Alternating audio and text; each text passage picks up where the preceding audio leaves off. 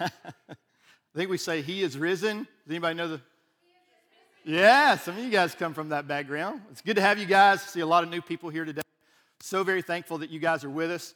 We're joining today in celebrating Jesus, celebrating the resurrection of Jesus with churches all around the country, throughout the entire, history of mankind. I'll tell you, it's an exciting time. There are churches all over the city, some of them having several services, some of them having outdoor services. So it's a really amazing day. So glad that you guys are here.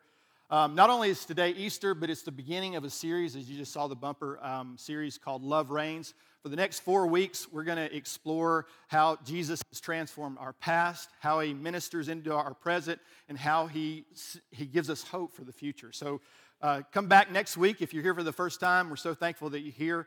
I think Karen maybe mentioned this, but there's on our website you can go. There's a little button that says, "Hey, I'm new here." I can fill out some information. We'll send you information about the church. We promise not to spam you. We say this all the time. I know you guys get a lot of emails and a lot of information. We promise not to do that. And what keeps us honest is at the bottom of all of our emails we send, there's a little unsubscribe button. And if we bother you too much, you can hit that and you won't hear from us again. So it keeps us honest. But we want to give you information about who we are and what we're doing as we kind of go into the future.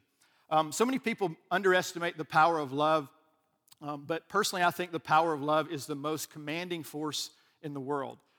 It's amazing what people will actually do in the name of love. I remember I was in college and I was coming home. I was up in Kentucky and I was coming home to visit Karen. Karen was working in Birmingham. We'd been dating for a while. And so I was going to come home and surprise her. I was super excited, so I didn't tell her, which is probably a bad idea. And so I got home and I surprised her. She was working. She was a manager at a store in a mall. And I walked in and surprised her. She was so excited. I was like, "I'm here for the weekend and we can spend time together. It's going to be so fun." She's like, no.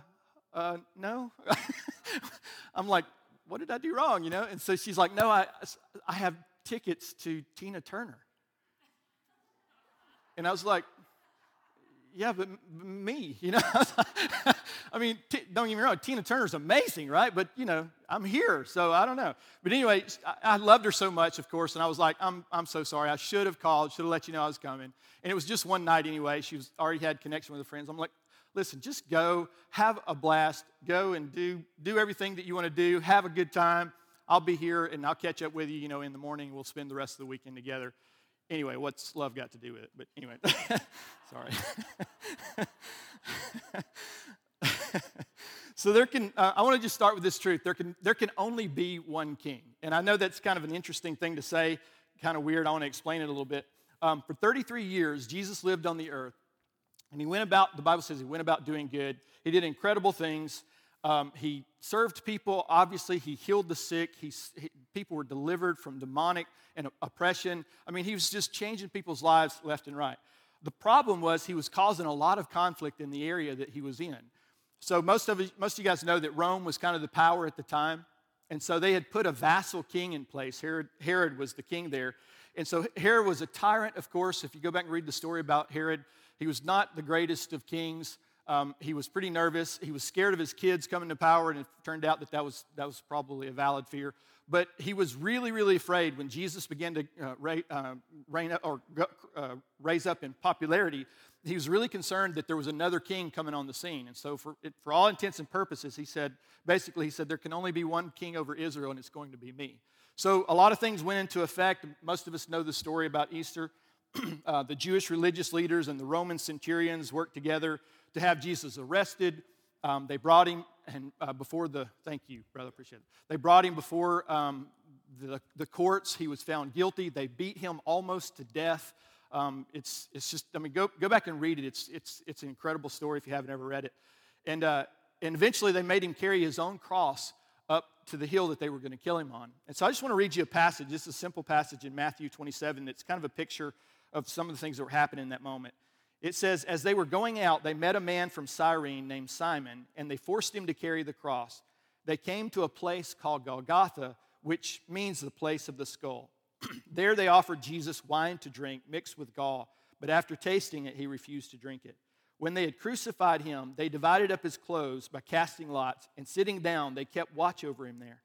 Above his head," and this is really interesting, we'll talk about this in a second, but above his head, they placed the written charge against him, 'This is Jesus, the King of the Jews.' 2 rebels were crucified with him, one on his right and one on his left. Those who passed by hurled insults at him, shaking their heads and saying, "You who are going to destroy the temple and build it in 3 days, save yourself. Come down from the cross.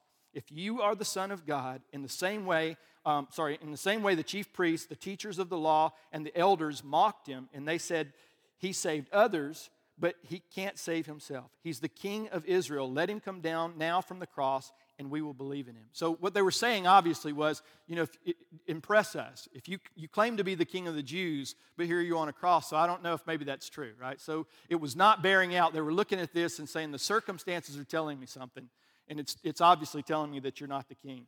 So the soldiers mocked him. They placed a sign over his head, "The King of the Jews," but they didn't believe it. And so often you hear people say, they believe in Jesus, but which Jesus do they believe in, right? Do they believe in a Jesus who's actually a king, is actually their king, or do they just believe in historical Jesus to some aspects of it that they made up themselves? So they just didn't believe it. And they mocked, the chief priests mocked him, and they said, if you're so powerful, if you're the Son of God, then come down off the cross. Save yourself. You talk about saving others, why can't you even save yourself? But here's the thing. The true test of Jesus' power and authority was not in his ability to save himself from the crucifixion. See, this is what they missed. But it was in his ability to overcome the death that the crucifixion would result in. Right? So what happened is they started too early in deciding who the winner was. You ever do that? And so they said, look, it looks like Jesus is finished. And we've heard all the stories, the illustrations, there are beautiful songs written about this. But that was kind of the aspect of it. They saw circumstances that were not telling them the thing that they thought it was going to tell them. And so often we miss the lordship of Christ for a very simple reason. We expect him to do something in a certain way, and he does it in a totally different way. I've been serving Jesus for 30-something years, 34 years now, and it never ceases to amaze me of the way I think he's going to do something and how so often he doesn't do it that way. And you think I'd be past that, but it still captures me. And what I find when I'm doing that is so often it's happening because I'm trying to do things my way, and I actually don't even realize that I am. So even in the best of hearts, even someone who loves the Lord, so often we get caught into a mindset about how something needs to work out, and it makes no sense. I love the testimony that Gracie and Alan were sharing, and how she had this vision. She kept seeing Denny visions. Like, what in the whole world does that mean, right? And so, again, God's like, just wait for it, right? And so I just love that, especially with them being young, starting a life together and getting married, and it's just going to be amazing. And God's promise to them is, look, I showed you ahead of time that I'm capable. I can do this. Now, what I want you to learn from that is that you can trust what I'm saying, right? It's a really powerful thing.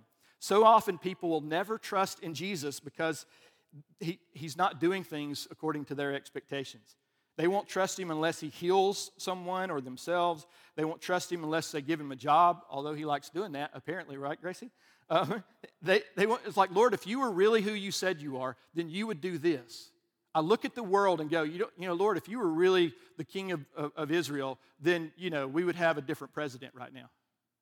Or we would have had a different president 4 years ago, depending on your leaning, right? So the whole point is we so often want Jesus to do something that we want him to do, but he actually thinks he's the king. I don't know why, but he actually thinks that he's in charge. So often, if we demand Jesus to prove himself on our terms, what happens is we rob ourselves of him working in our lives. And we're like, Lord, why aren't you doing this for me? And the Lord is like, why aren't you listening to me? We're having a battle of the wills, and you think you're going to win, right? I just love that. But he's kind. What I love about it is he's so kind when he does that. So Herod was not the last one, obviously, to be threatened by the king of Jesus, the Jesus being the king. There's so often this challenge as we move into understanding who Jesus is. We want him to be a certain kind of Jesus. The best way to put it is we want to add Jesus to our life. We say, I've met some Christians. Some of them are weird, let's be honest. Those are new Christians. We're working on those guys, okay? Or some of them are unhealthy Christians. That's a whole other series. But the whole point is we have these expectations of what Jesus is going to do, what he's going to do to change our lives. So we maybe have dabbled in making him Lord. Maybe we've gone to church. Maybe we grew up in church.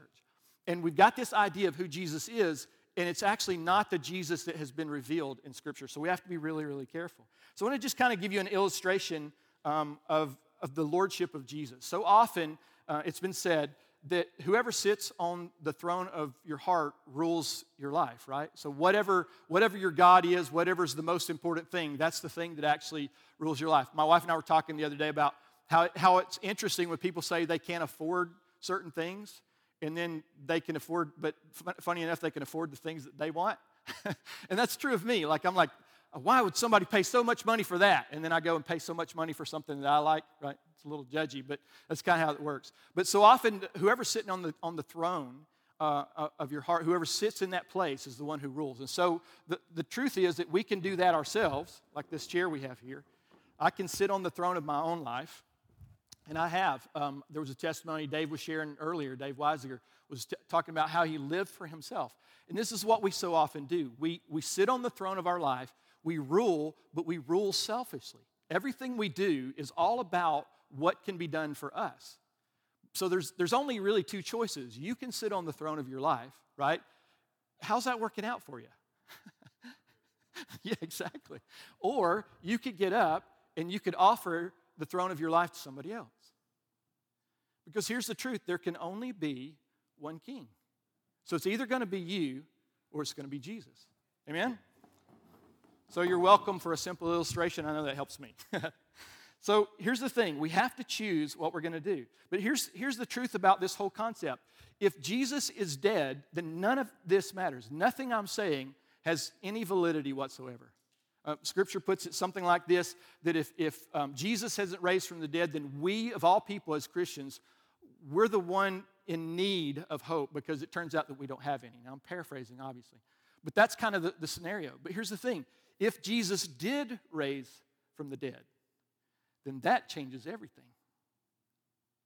And that's what Easter is about. That's what Easter is all about. It's celebrating the fact that Jesus did raise from the dead. Now, here's the thing. I'm a skeptic by nature. My personality type, my gift set, I'm a learner. Four of my strengths are about thinking. That doesn't mean I'm smart. It just means I'm in my own head a lot of times, right?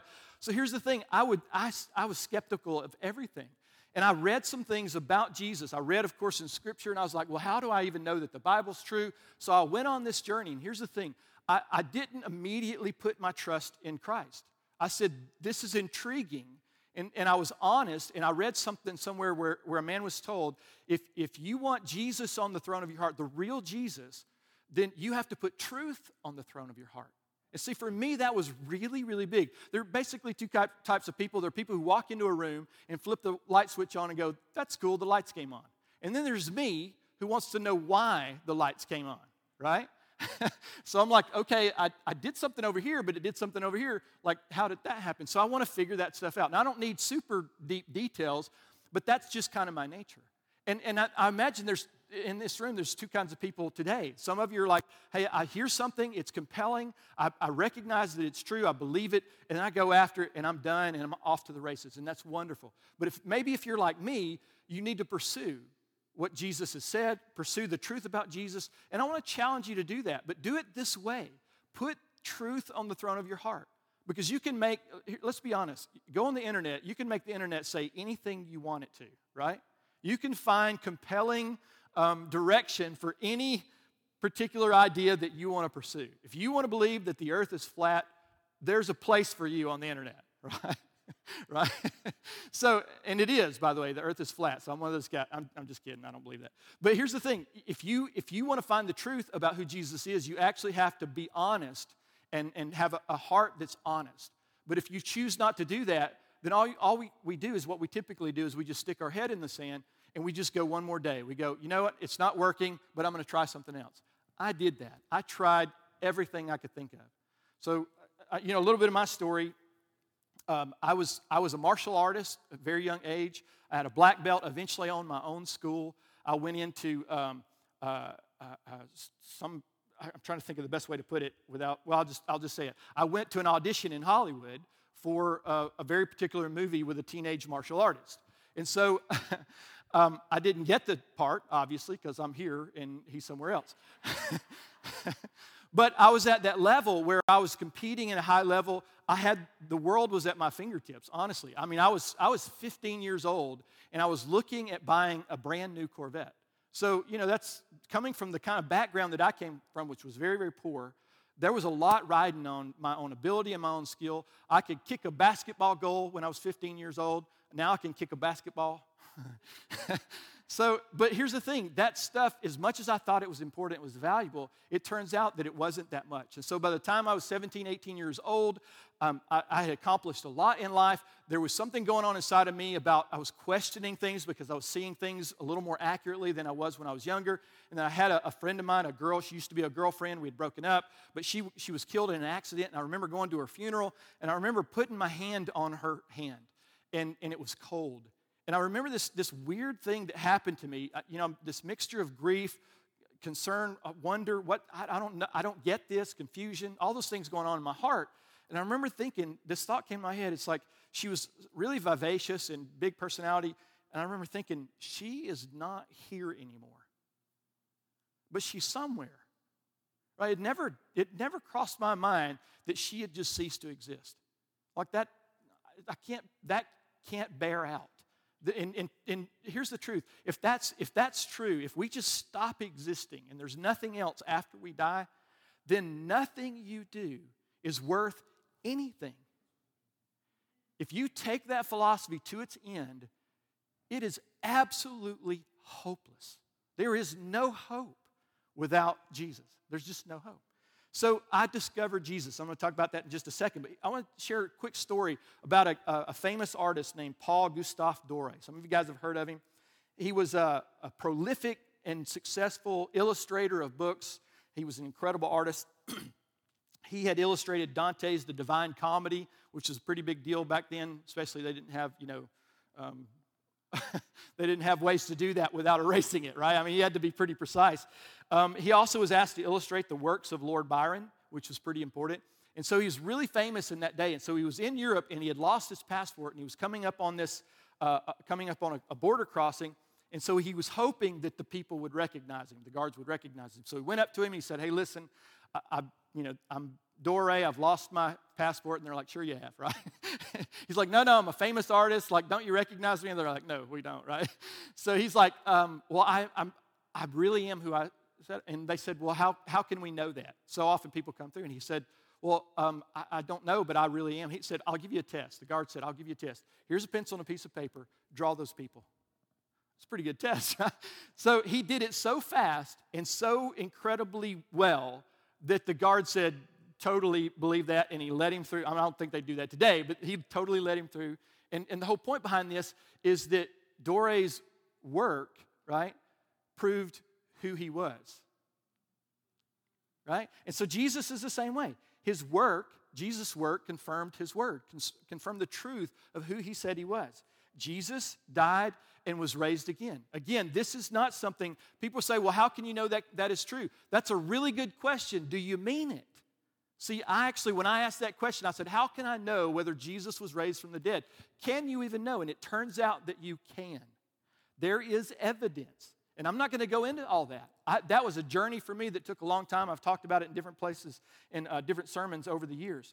But the whole point is recognizing that if Jesus was raised from the dead, then he was who he said he was, and that has implications to your life and mine. There's an amazing scripture we've all, I'm sure, heard this scripture at one time. It's John 3:16. It says, "For God so loved the world that he gave his only begotten Son, that whosoever would believe in him wouldn't perish, but would have everlasting life," have eternal life.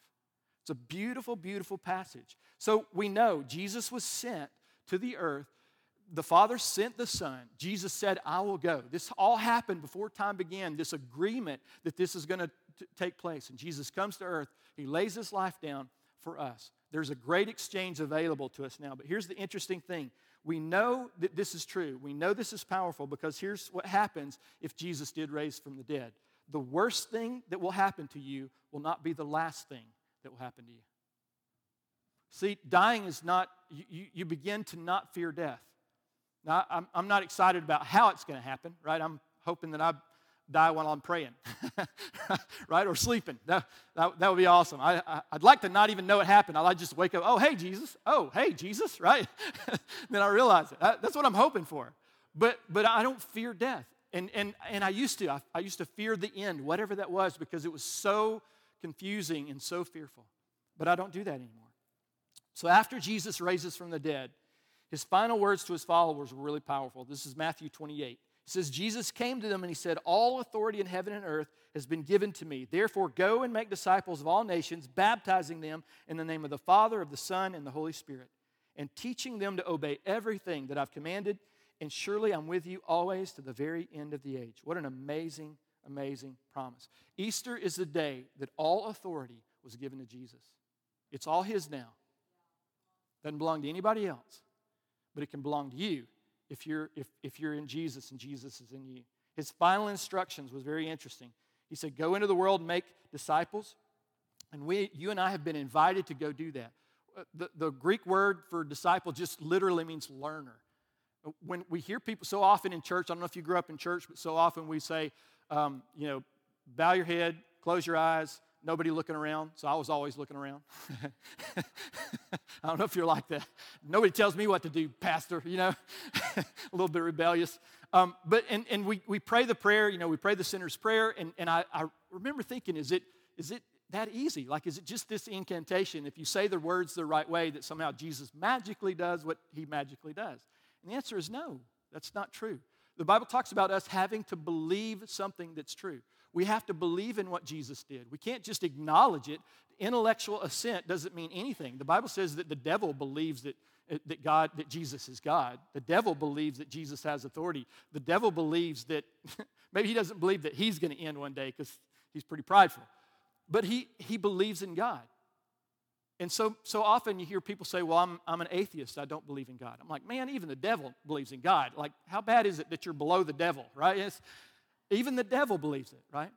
And so, so the thing is his final instructions have been told us to go and teach people to obey Jesus. Like there's some aspects that change in your heart when you become born again, when you really believe what Jesus has done in your life, and you accept him, you invite him to be the Lord of your life, then there are a lot of things that for me anyway, that changed immediately. I was in the military and I quit cussing. I don't even know how that happened. I didn't even know you could quit cussing if you were in the military, right?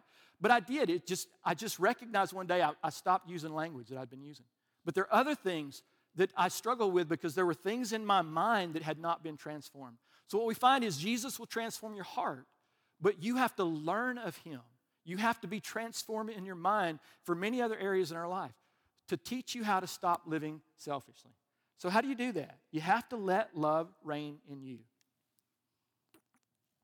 So today, if you consider yourself a Christian, the instruction has been given to you. Go and make disciples and teach people to obey what Jesus said to do. So here's the thing. We so expect people who are not Christians to do the right thing, but it's not in their nature to do it. Because when you become a believer, what happens is you get a new heart and you get a nature, and now it is within you to do right and to do good. And you know how I know this? One person, I said this one time and I got in big trouble, but I said, if you really want to know if you're a Christian or not, I want you to leave today and go sin some juicy sin. And I don't really mean that part of it, but I'm just using it as an illustration.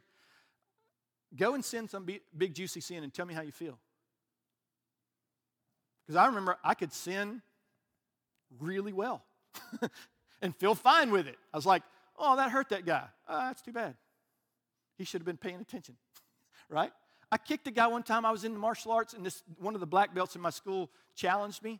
And so, like I said, I think a lot more than maybe I should. And so he was a little bit better at certain aspects of the art than I was, so I had to be smarter. And so we bowed, and he had braces, and I kicked him in the mouth on purpose. I was good at what I did. I mean, I was like, I'm going to win at any cost. And I was like, I walked away and go, that'll teach him, right? I feel horrible about that now, yeah? But then I was proud. I was like, yes, one more notch on my pistol, right? But here's the thing. When I got saved, if I did something like, first of all, that thought comes in my head would challenge me. I can't fathom doing the wrong thing. And if I do fall into sin, fall into temptation because of old patterns or whatever, I feel horrible about it. Why? Because I have a new heart and a new nature that is made for good, made for living sacrificially, made for living the way Jesus lived. But without it, I'm in trouble. So I told you my story. I've spent 30 years following Jesus, trying to become more and more like Jesus. And here's the thing I found. So often in the early days, I was trying to be like Jesus without Jesus. You ever do that? It's really difficult, it turns out. It turns out that it's not about me doing the right things. It's about believing first the right thing. And that's that Jesus transformed my life for me. He paid the price I couldn't pay. And when I recognize that, what happens is I settle into a place of rest, knowing that God is for me, He's with me, He's teaching me, He's guiding me. And when I miss it, He's not up there with a big hammer waiting to smite me, right? But that's what we've been taught. But that's not Jesus at all. So the final reminder that we were given by Jesus was really interesting. He said He will be with us always to the end. I don't know if you've ever felt like you've been doing it without Jesus, but it is no fun at all, especially if you're a Christian. Right? I'm trying to serve in the kingdom without the king. So Jesus tells this story about two sons, right? The one son goes off, spends all of his dad's money, comes back, he's accepted in, he's rescued. He comes back with a servant mentality, says, I'll serve you really hard now. And the father's like, no, it was never about that. I love you, you're in, right? I'm going to put shoes back on your feet, the whole thing. And the picture of this story was really not about that son, because he was talking to Pharisees, religious people. And on the other end is this other son who's been with him the whole time. He's working hard in the fields, and he doesn't know his father. And that was what Jesus was trying to tell us, that religion is not enough. Because religion is not born out of love. It's born out of doing the right thing. And those are not the same things. Think about it. If Jesus wanted to judge us, He and He alone was the only one who could. And He didn't. He didn't. As a matter of fact, He said, we were judged already. That's why He came and He went to the cross. So that He could take the penalty of all of your brokenness, all of your sin, all of your selfishness upon Himself. Why? So He could make you right? That's a byproduct of what happens, but it's not why He did it. He did it because He loves you. He loves you. Why would He, let me ask you this, why would He love you any less after you've committed your life to follow Him and to serve Him and to be a disciple? And the truth is, He won't. And so often we get saved and recognize that love is reigning in us in the beginning, and then immediately turn around and let religion reign in our lives.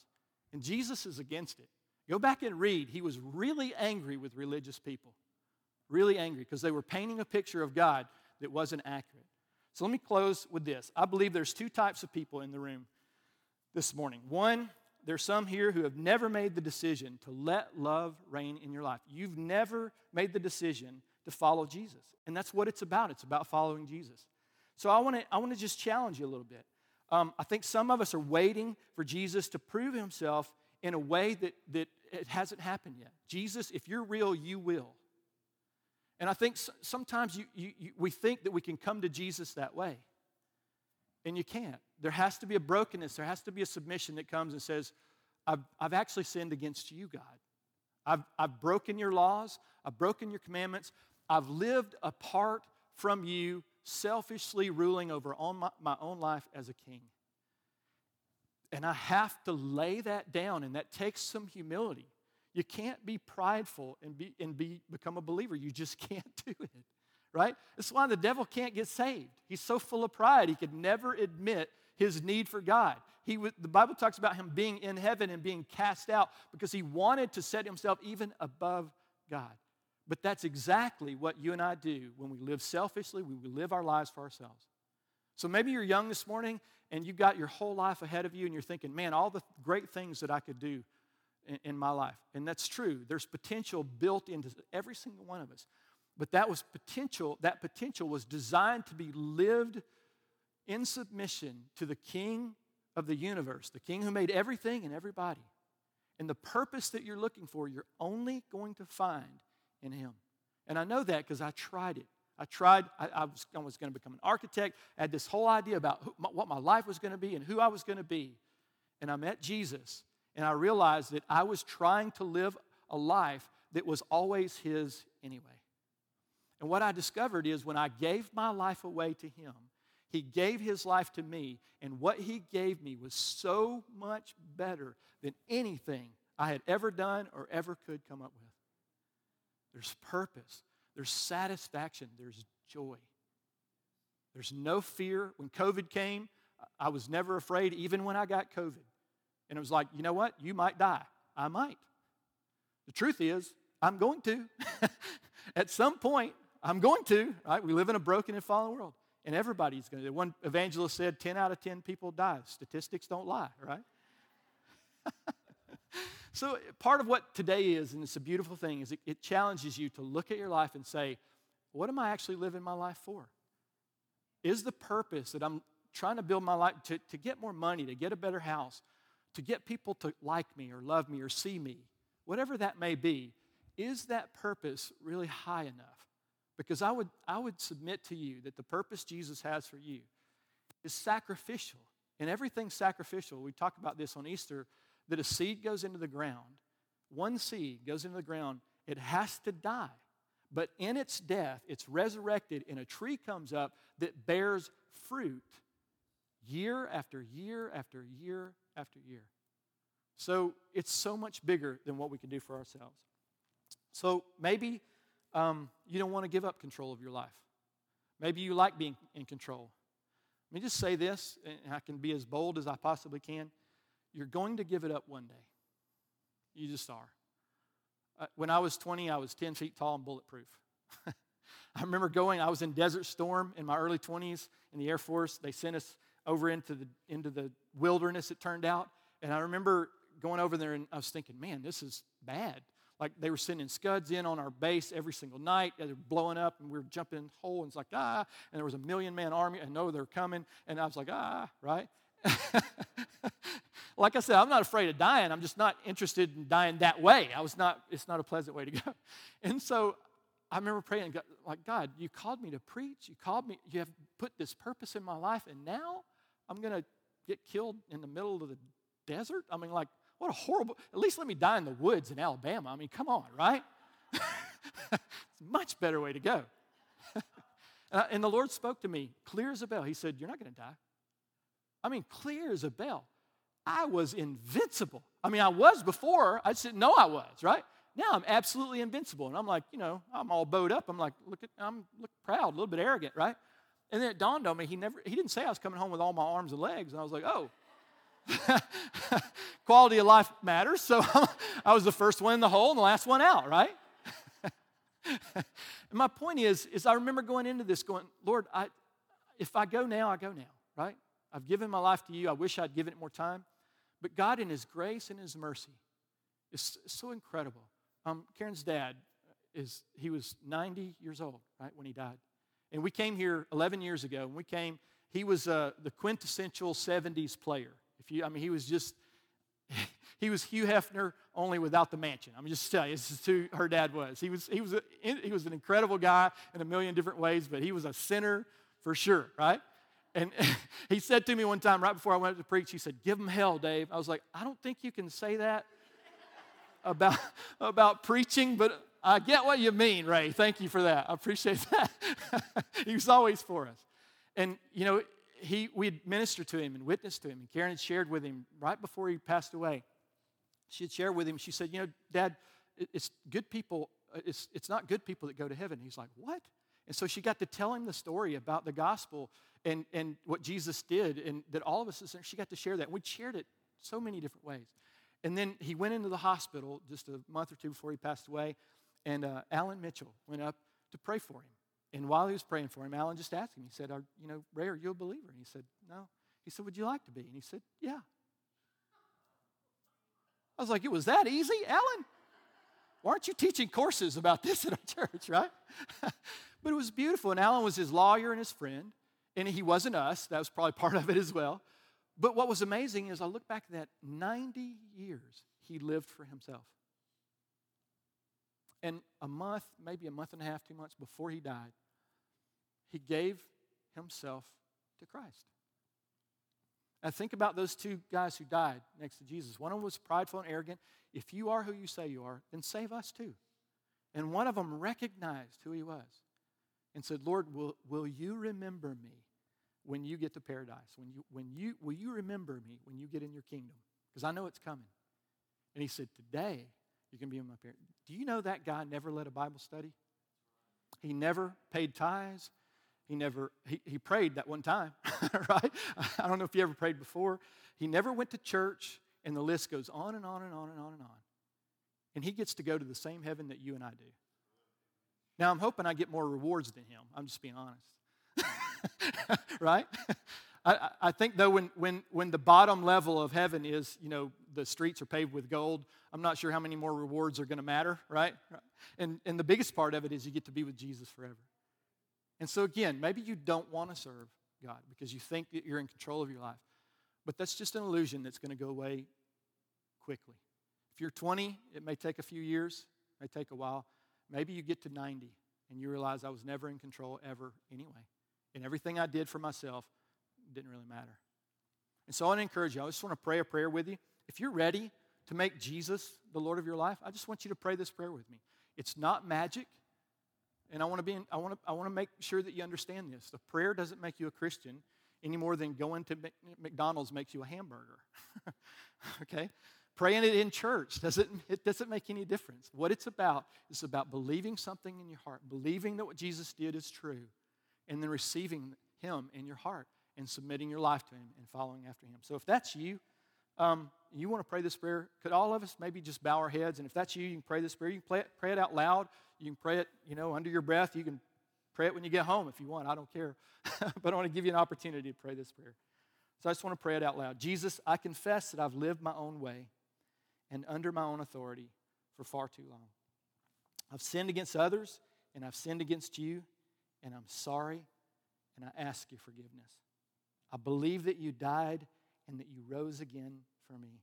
I welcome your Spirit to work in my life, and I choose to obey you above everything else.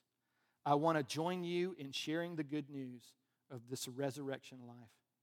Thank you, Lord, for promising to always be with me. In Jesus' name I pray. Amen. So I want to say this. If you prayed that prayer with a sincere heart, you have become a Christian. You're going to begin to see changes in your life. It's amazing. If you're online and you prayed that prayer, I remember praying that prayer, and I walked out the door after I prayed a prayer like that. I don't remember what my prayer was something along this line. I've tried everything else. I may as well give you a shot. Not exactly a good theological prayer, but I believed it, and I meant it from my heart. And I walked out. We were in the German Alps, and we were looking over it was at a conference there. I was looking over the mountains, and I saw something I'd never seen in my whole life. I saw the mountains were pointing to heaven. I saw the trees had their limbs uplifted in worship to God. I had grown up in the woods outside of Birmingham, Alabama, my whole young life, and had never realized that the very creation I was playing in was worshiping the whole time I'd been playing there. And He'd been looking over me with love and kindness, and He's still doing that with you. The other kind of person in the room today is maybe you've trusted in Jesus before, but you've grown tired of obeying Him. Maybe you feel like He's let you down. Maybe you strayed and you began to live for yourself. Whatever the case may be, I just want to remind you what Jesus said at the very end of Matthew. I will always be with you. Good luck turning your back on Jesus, because He will hunt you down and wrap His arms around you and love you right back in the moment you first gave your life to Jesus. So I'm not going to pray for you. You know how to pray. But I want to encourage you. Would you once again commit your life to obedience and say, Lord, I want to know you better. I've gone astray. I'm ready to come back. Can I tell you there's joy in heaven? The Bible says when a sinner comes to know Christ, but there's joy in heaven when a son looks back to his father again. When a daughter looks back to their father and realizes he never left you, even if you left him. He never did. And He's right there, right now. So this Easter, may you see the resurrection of Jesus Christ as the proof of His love, and may you let that love reign in your life. May you join God in spreading the good news with the entire world. He is risen. Happy Easter. Care?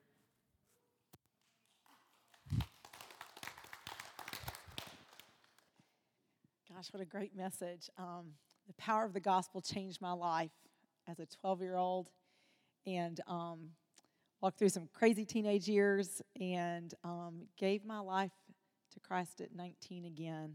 So I just want you to know I had encounters with the love of God over and over and over again in my life. And it has not stopped for the last 34 years.